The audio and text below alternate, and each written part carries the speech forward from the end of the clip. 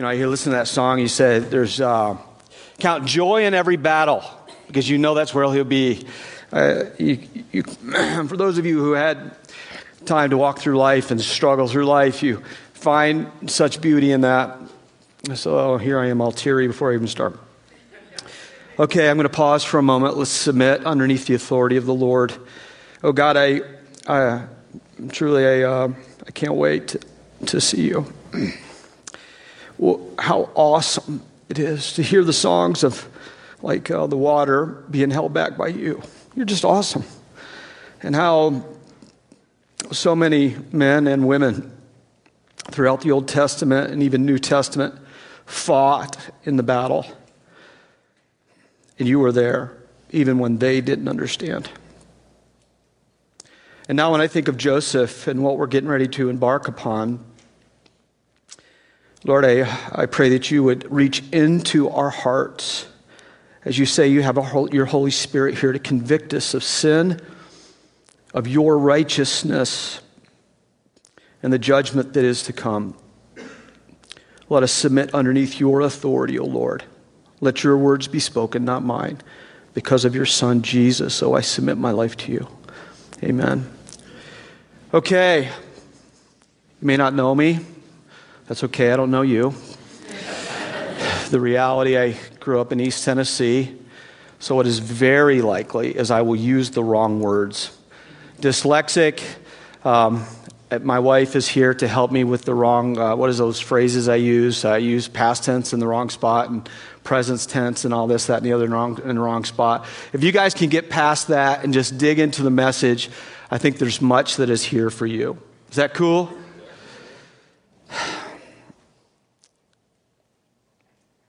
When I think of one word, when you think of a word, just think of this word for a moment, betrayal. Think of that word. This is a good opportunity to take notes and let God speak to your heart.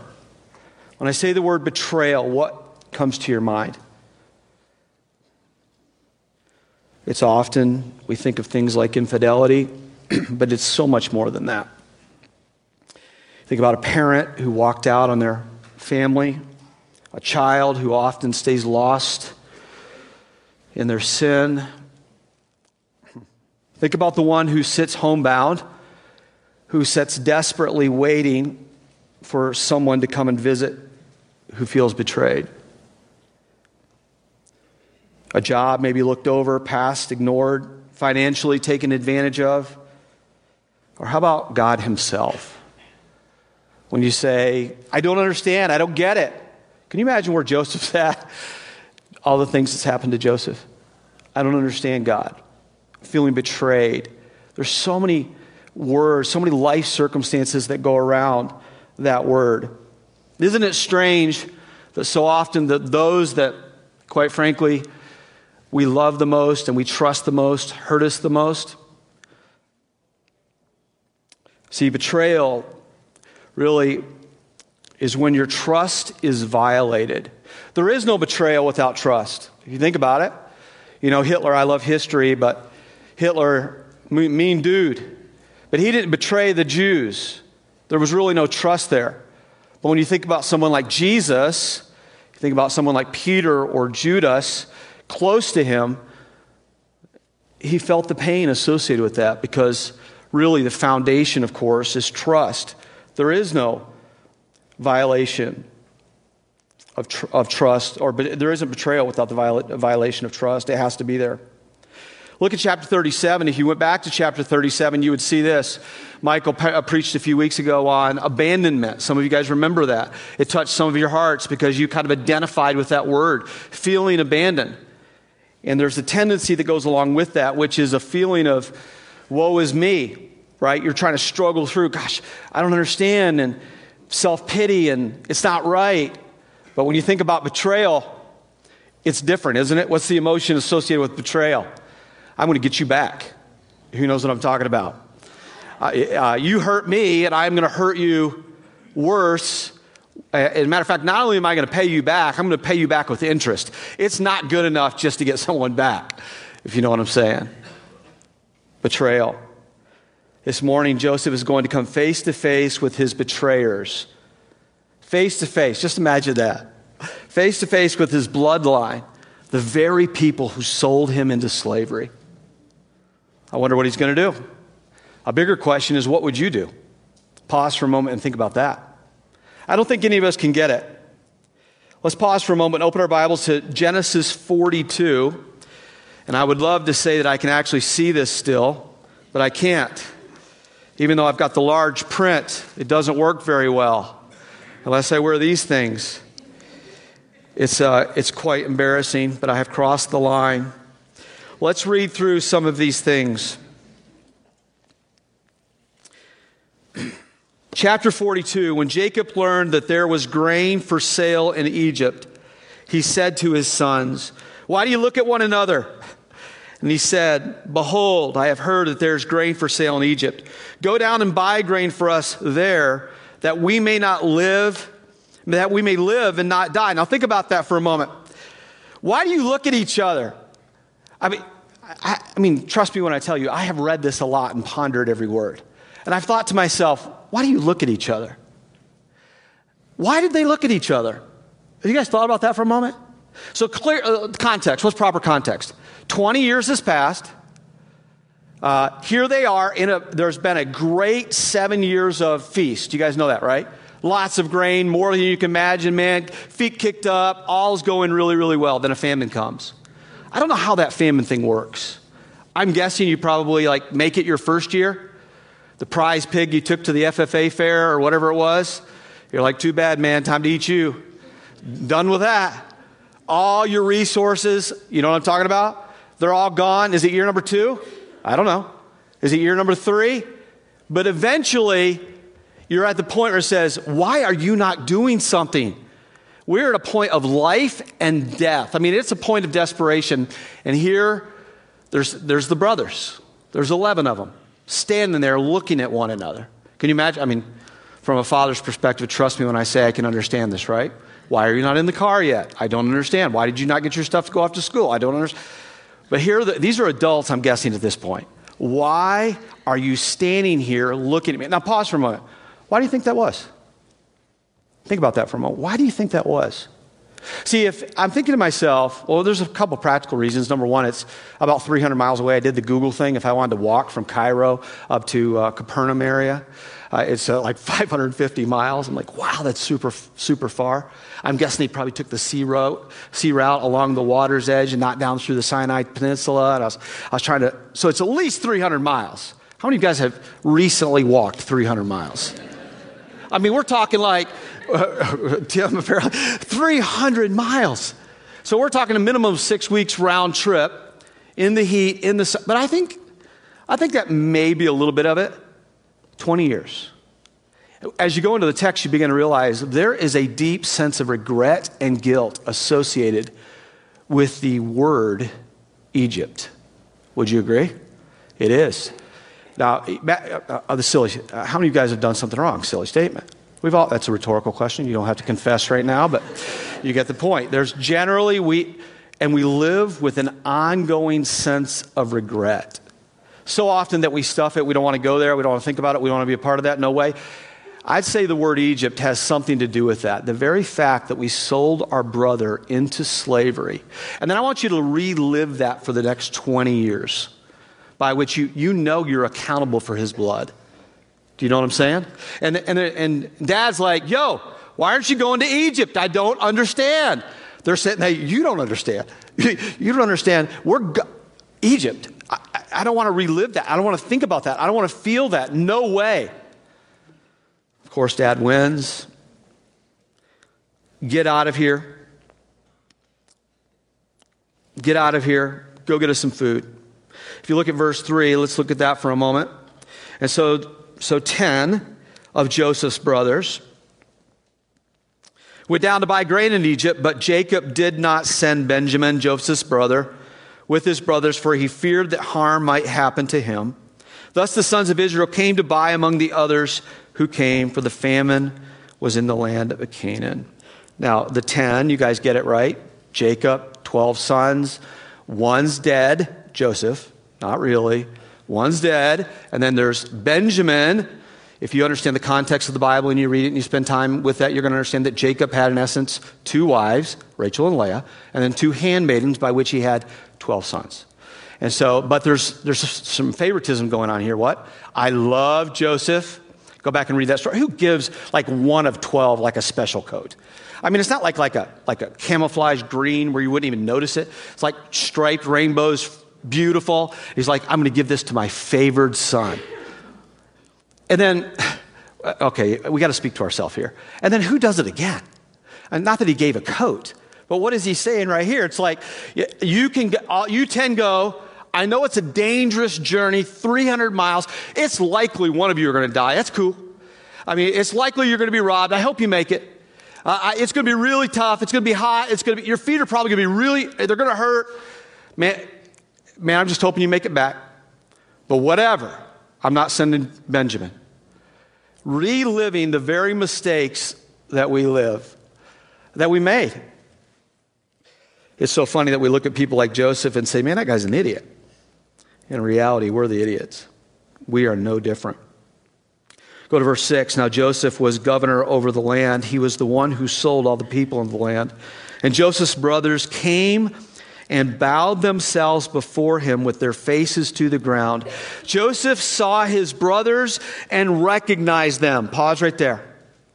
Joseph saw his brothers and recognized them. You've got to transition. You've got to transition into Joseph's shoes right now. Pause for a moment. Let's go through this. Remember this? What's the context of this? He comes from a dysfunctional family, his dad, right? His family messed up, straight up. His brothers intended to kill him. How many of you guys remember, if you were here for the previous chapters, you remember things like he was thrown in a pit and there was no water. Why do you think God wrote that down? Because I'm just guessing every day you have water. You I like water and I want to drink it. It's like around. But the moment you go for 12, 24, 36, 48 hours without water, there is a deep sense of desperation. And do you remember what it was here? Then imagine this. You're thrown in the pit, no water. How do you think it felt when his bros were like, yo, I'm going to kill you? And then Reuben runs into there and says, no. Let's sell him or Reuben didn't actually, Simon, but the other brothers, Reuben was gone. Hey, I got a better idea. We're going to sell him to the Ishmaelites, but you know what? We're going to sell him cheap. And the Ishmaelites, by the way, were some of his extended family. We're going to sell him to our extended family. And then from there, they go and sell him again. They sell him again to the Midianites. Now, really? None of us had experienced this. The feeling of being sold, separated from the ones that I love, taken from my homeland. Have you guys thought about that for a moment? The place of security and safety, of comfort, your favorite sushi restaurant, you know what I'm saying? You're taken from your homeland. And then from there, what did it feel like the first time they put chains on your wrist and your ankles? And you're going down a bumpy road or on a camel or a cart, whatever they took you in, and it begins to rub into, and blood begins to come from your ankles and your arms, and the sense of desperation. Do you guys get what I'm saying? We do not get this by any means. Betrayal. What is the hurt that has happened in his heart when he's when he's put up for auction? None of us have experienced that, right? Put up for auction. How much are you going to go for? Sold to the Egyptians. Things seem to be going the right way. He's like, yo, the captain of the guard, man, I'm in on the deal. God's favor. He puts him in the captain of the guard's house, Potiphar. Things are looking good, but what happens? Wife comes along, hey, babe, hey, you're looking good. Runs away, thrown back into the prison. How about the cupbearer? How many of you guys remember this one? He's down in the pit. You got the captain, you've got the baker and the cupbearer. Has some dreams. And he said, listen, when I'm going to tell you the interpretation, and when you get placed back in front of Pharaoh, would you say some good things about me? What do you think the cupbearer said? No problem. I promise. I will for sure. No problem. I got it. I will. And then it turned into what? I won't. And I forgot all about you. And then even when you entered the text last week, the very first line is very deep in chapter 41. It says, 2 whole years. The period of time that passes by which we haven't done this. Have you ever been imprisoned?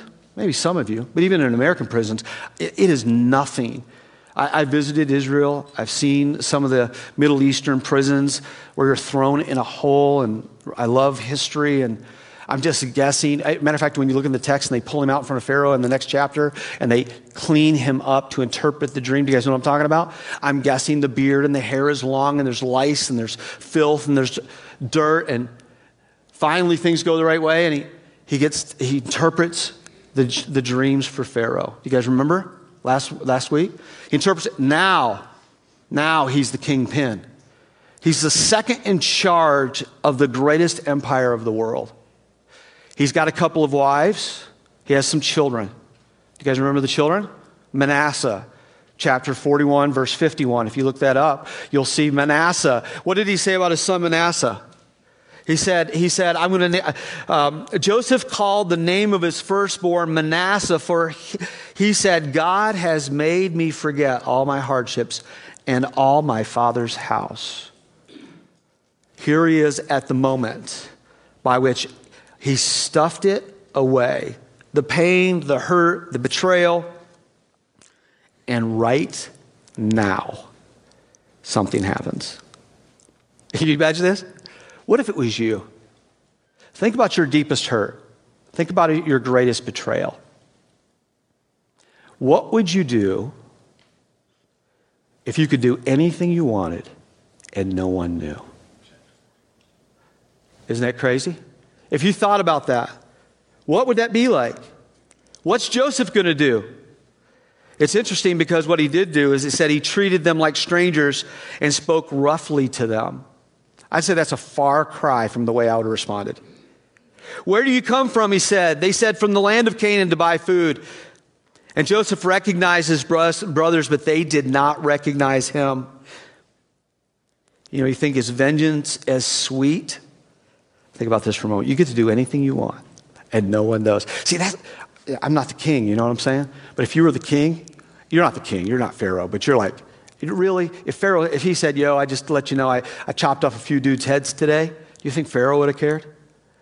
Literally, ultimate power with no recourse. That's the situation he's in. But it's really vengeance is sweet if they don't know it's you. Or think about this for a moment. Are you actually guilty if you don't get caught? Are you guilty if no one knows? Or no one knows who did it?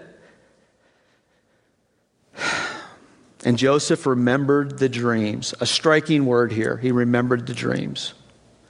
That he had dreamed of them, and he said to them, you are spies. You have come to see the nakedness of the land. What dreams is he remembering? How do you guys remember this? What dreams?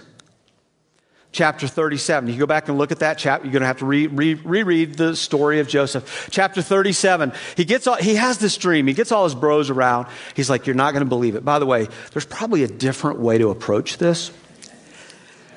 But he gets his bros around. He's not going to believe this. You guys, we don't even know what sheaves are, right? Like, what's a sheaf? None of us come from an agricultural background, for the most part. They're out in the wheat fields creating bundles of wheat. And he's like, I had this dream that we were all out here together, and you were putting all together your sheaves, and they were all bowing down to me. That creates relational strife, in case you don't know. He remembered the dreams that he had had. Here's what's interesting. 20 years has passed. He had experienced God. Would you guys agree with me on that? He'd experienced his favor. He'd experienced his power. He'd experienced his deliverance. He'd experienced his miracles, his peace, his presence. No doubt about it. Did he ever wonder if God's promises were going to remain true? Because it wasn't like this dream thing was like a LSD hallucination. You know what I'm saying? This was the Lord showing him absolute truth. The question was, at what point do you give up? Have you guys ever thought of that? At what point do you give up on God's faithfulness? At what point? Clearly it was difficult because, I just read you 41:51. What did he say? What did he name his child? Manasseh. He's like, I'm past that, man. I forgot. God has made me forget all of that. The years of pain and hurt. Let's look at verse 10. They said to him, no, my Lord, your servants have come to buy food. He's like, you're here to spy on us. It's like, no, I'm not. We're here to buy food. We are all sons of one man. We are honest men. That's interesting, isn't it? That's kind of funny. Maybe I shouldn't laugh in church. I don't know how that works. We are honest men. Your servants have never been spies. He said to them, no. It's the nakedness of the land that you have come to see. And they said, we, your servants, are 12 brothers, the son of one man in the land of Canaan. And behold, the youngest is this day with our father, and one is no more. So what is their mindset? Egypt. You sell someone to slavery. Just in case you guys don't know, generally, slaves don't have the greatest life in the world. When you think about even Moses and the building of bricks and the toil in the mud and go collect your own straw and the whippings and the beating. You guys getting the context here? So they realize, hey, listen, when we send bro off to Egypt and we get our 20 shekels of silver, it's game over. He's dead. Yep, I can see that. And the one brother is no more, but Joseph said to them, it is as I said to you, you are spies. By this you shall be tested by the life of Pharaoh. You shall not go from this place unless your youngest brother comes here. Thoughts came through my head. Why did he want to see his youngest brother? That's interesting that God wrote that down. Why do you want, what's the biggest deal? Well, you guys know how this works, right? 4 moms, a bunch of step siblings, but he's got one blood brother. I would say accurately, there was a tie there. But you know what else I thought to myself? Why was he said this, you will be tested if your words are true. How did he even know if they were telling the truth? He didn't know. Would it be reasonable under the favoritism of dad that why didn't they go back home and just sell Benjamin as well? He was sold to Egypt, got 20 shekels of silver. He hated the strife and the favoritism going on in the home. I thought to myself, well, shucks, yeah. My close brother that I love, you guys sold me downstream. He wasn't around. He's the only one that didn't betray me. How do I know that you didn't go back home and sell him too? He didn't know. I will test your words. You're staying here until I see my brother. Look at this next thing, verse 16. I think it's interesting because it said, send one of you and let him bring your brother while you remain confined, that your words may be tested, whether there is truth in you or else. By the life of Pharaoh, surely you are spies. They put them all together in custody for 3 days. Now think about this for a moment. 3 days. What was he doing for 3 days? Have you thought about that? Right here you are, at the moment, there before you. Your greatest betrayer, the one that has hurt you the most. You can do anything you want and not get in trouble for it. What do you do? What do you do? For 3 days, he goes away. Okay, you got to help me out here. This is the first time I'm reading this. You got to help me out here. I'm just kidding, by the way. What did he do for 3 days? I thought to myself, what did they say to him? What did they say to him? Yeah, we are honest men. Can you imagine you wait for 20 years? You're to even the pain associated, you want to be reunited with your family. What's the very first thing I'm going to hear from my family? Oh, we are honest men. You're like, can you imagine seeing him stomp around in his castle? Honest men, honest men, honest men. Oh, honest men. Oh, you guys know what I'm talking about? The fighting on the inside?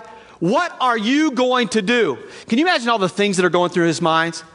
Like the watching Criminal Minds on Netflix and all the torture things he could do? Just in case you didn't know, Netflix and Criminal Minds didn't happen 3,000 years ago. But nonetheless, all the things going on in his mind. What can I do? What can I do? Oh, the building projects. You remember those pyramid things we've been building out there for Ra, sun god, and all the fake gods? And I'm going to build one on top of them. I mean, what was going through their mind? If you could do anything you wanted to do and didn't get caught, what would you do? Right here is the moment where faith collides with God, with the temptation of your flesh. That's really what happens right here. For 3 days, can you imagine for 3 days? How would sleeping be going? Not super great, I'm just guessing. How would the wrestle of your flesh be going? How many tears would you have? You would be angry and fighting and mad and saying, God, I want to get them back. Why can't I get them back? Don't you remember what they did to me? I mean, really, what would you be saying? I'm just telling you what I'd be doing. I'd be stomping around. For 3 days, I would be wrestling with my flesh. See, the real testing of our faith is seen through how we respond to hurt when no one knows. That's the real test right there.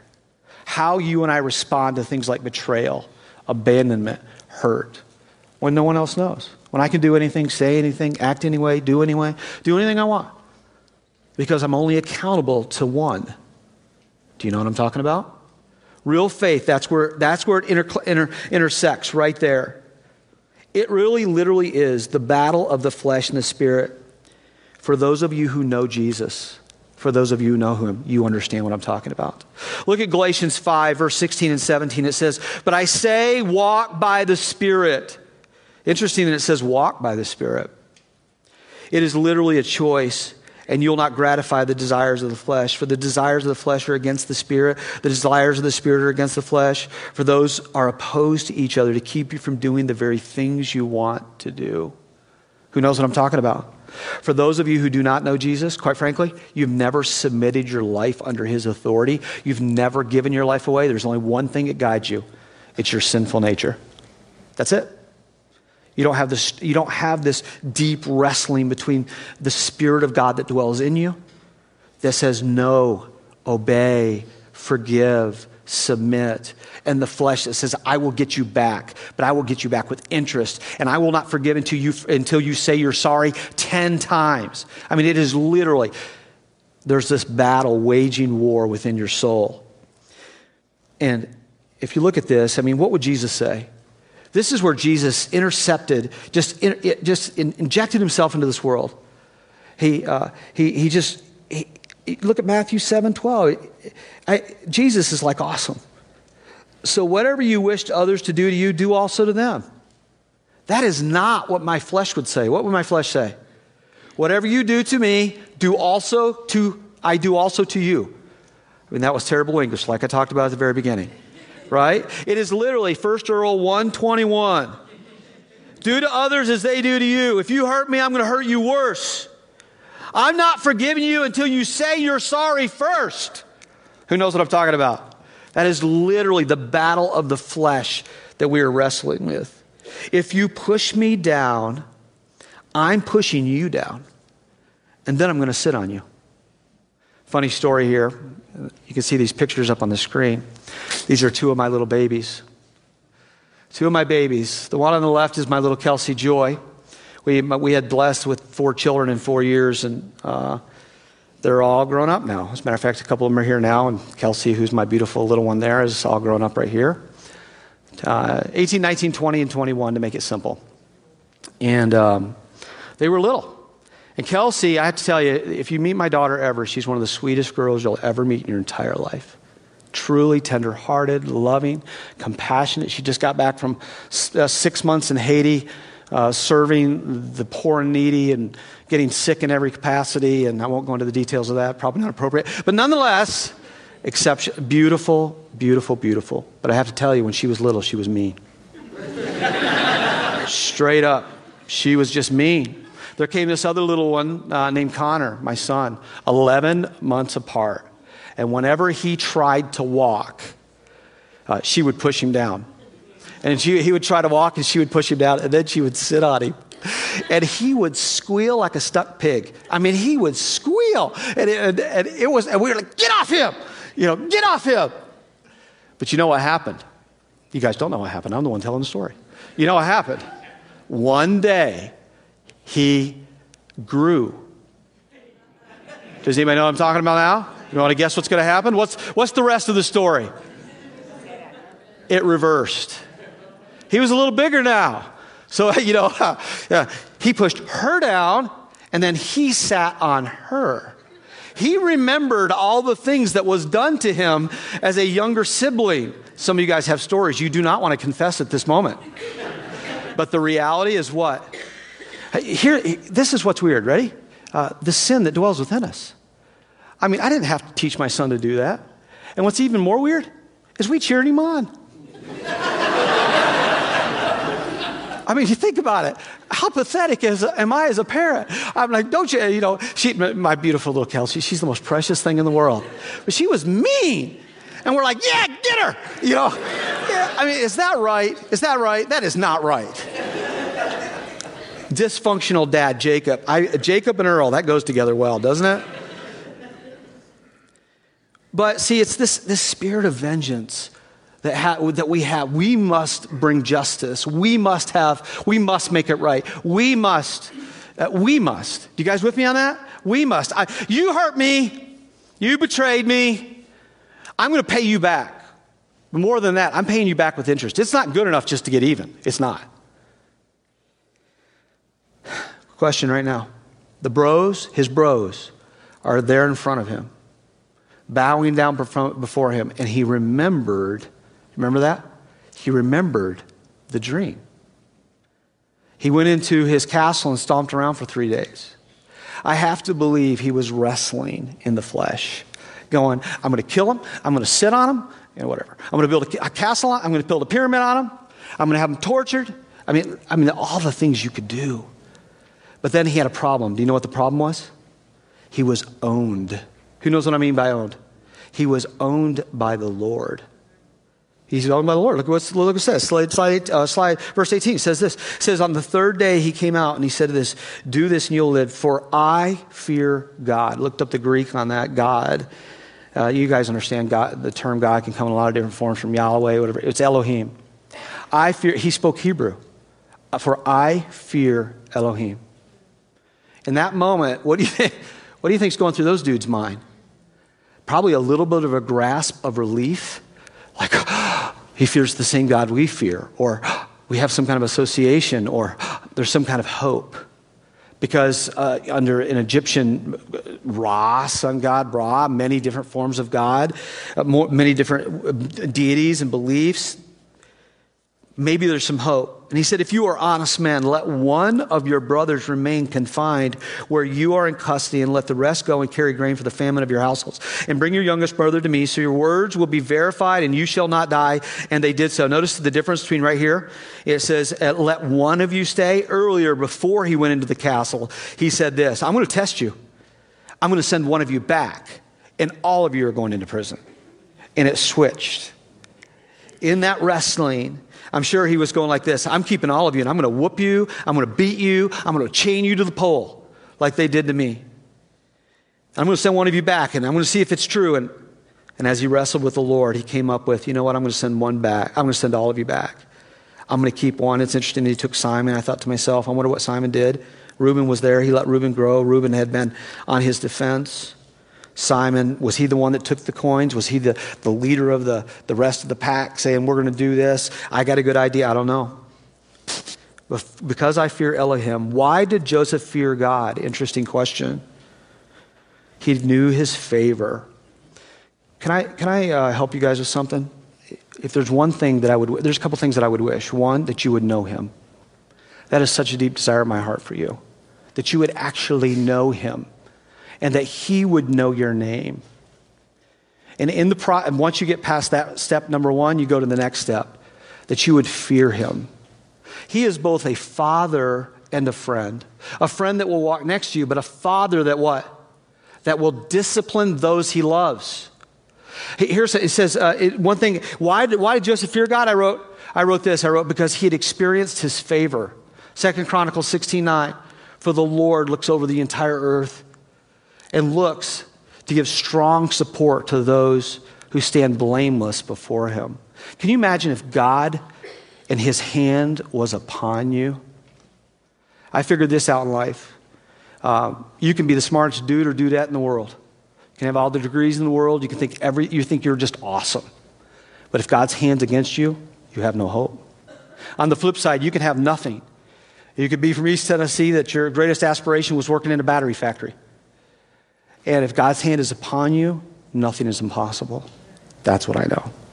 And so I know that he'd experienced God's favor. He'd experienced his power. He knew him personally. Even in the battle, he had peace in the process. Why should we fear God? There's over 300 references, both positive and negative, associated with this. I'm going to touch a few of them. Why? The beginning of wisdom is the fear of the Lord. To fear the Lord is the beginning of wisdom. The Lord disciplines those he loves.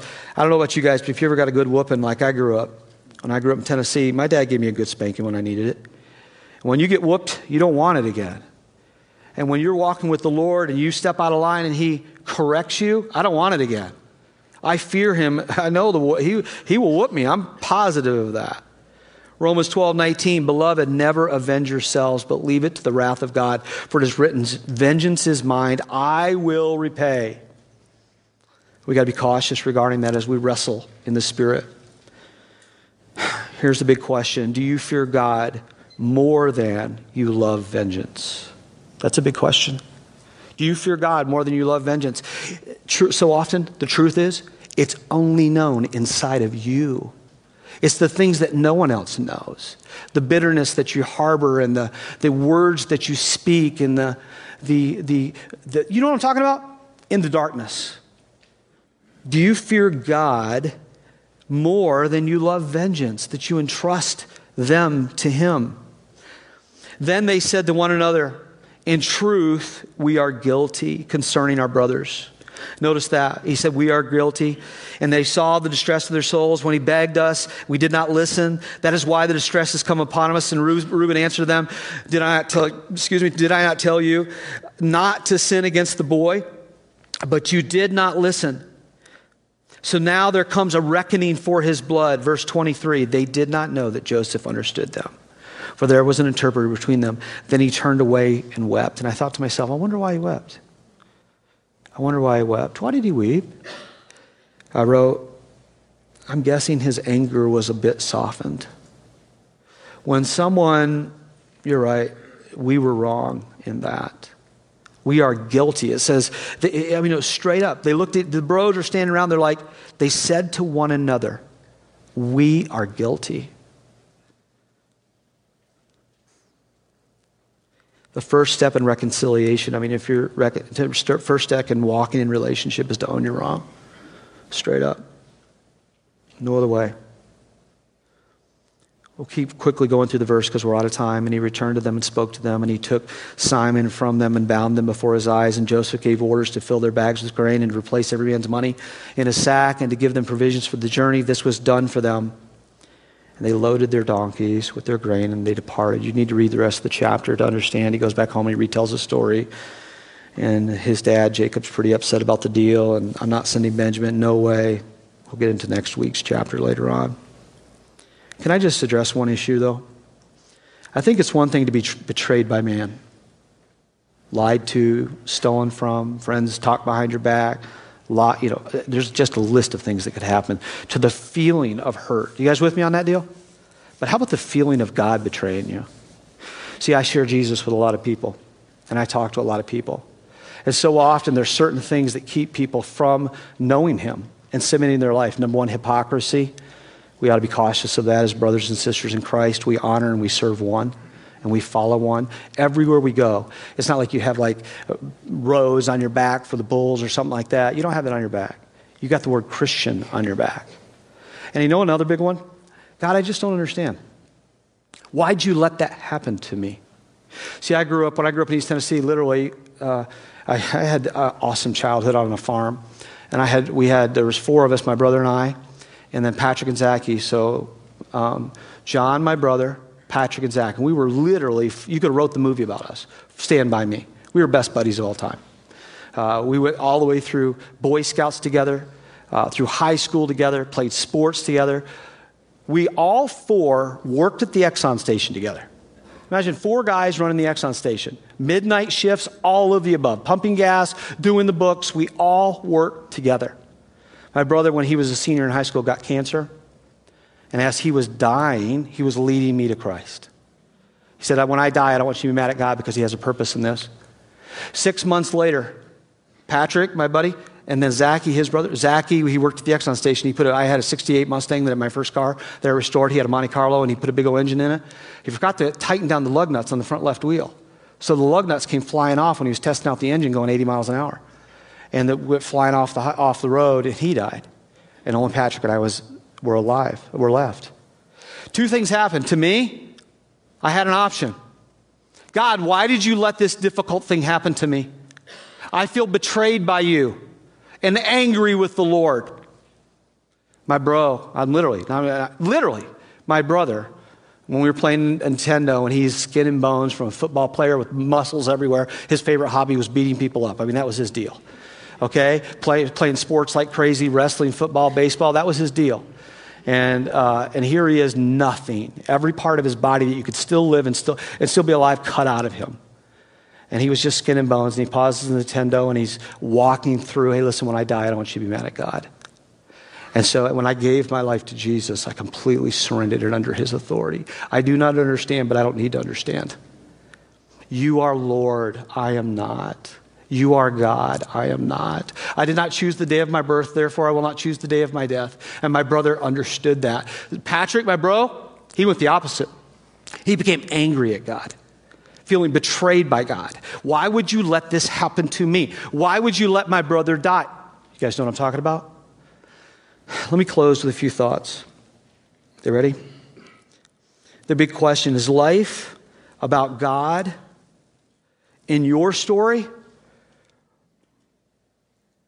or is it about you and his story? Have you thought of that for a moment?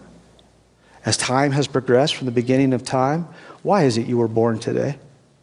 Born now within this season? Is really this whole God thing about him in your story? Or you and his story?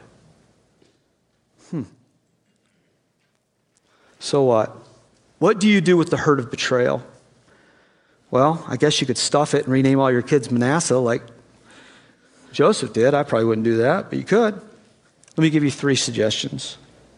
Number 1, realign yourself under God. To realign yourself is, do you guys know what I'm talking about? The wrestle of the flesh and the spirit. You are going to consistently have to choose to humble yourself and to be underneath him and realign yourself. You are Lord and I am not. I don't always understand. When Jesus said, turn the other cheek, I don't quite get that one, but I will. Forgive as I have forgiven you, I will. Realign. Release. Release your rights to even the score. Isn't that true? Release your rights to even the score. Isn't that God's job? Straight up. This is where our faith intersects with reality. Release your rights to even the score. Forgive the person that has wronged you and trust them to the Lord. And finally, rest in him. Rest. See, this is where the resting part comes. When you release, my life is not my own.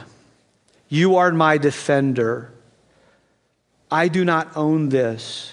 This is your problem, not mine, God. I release.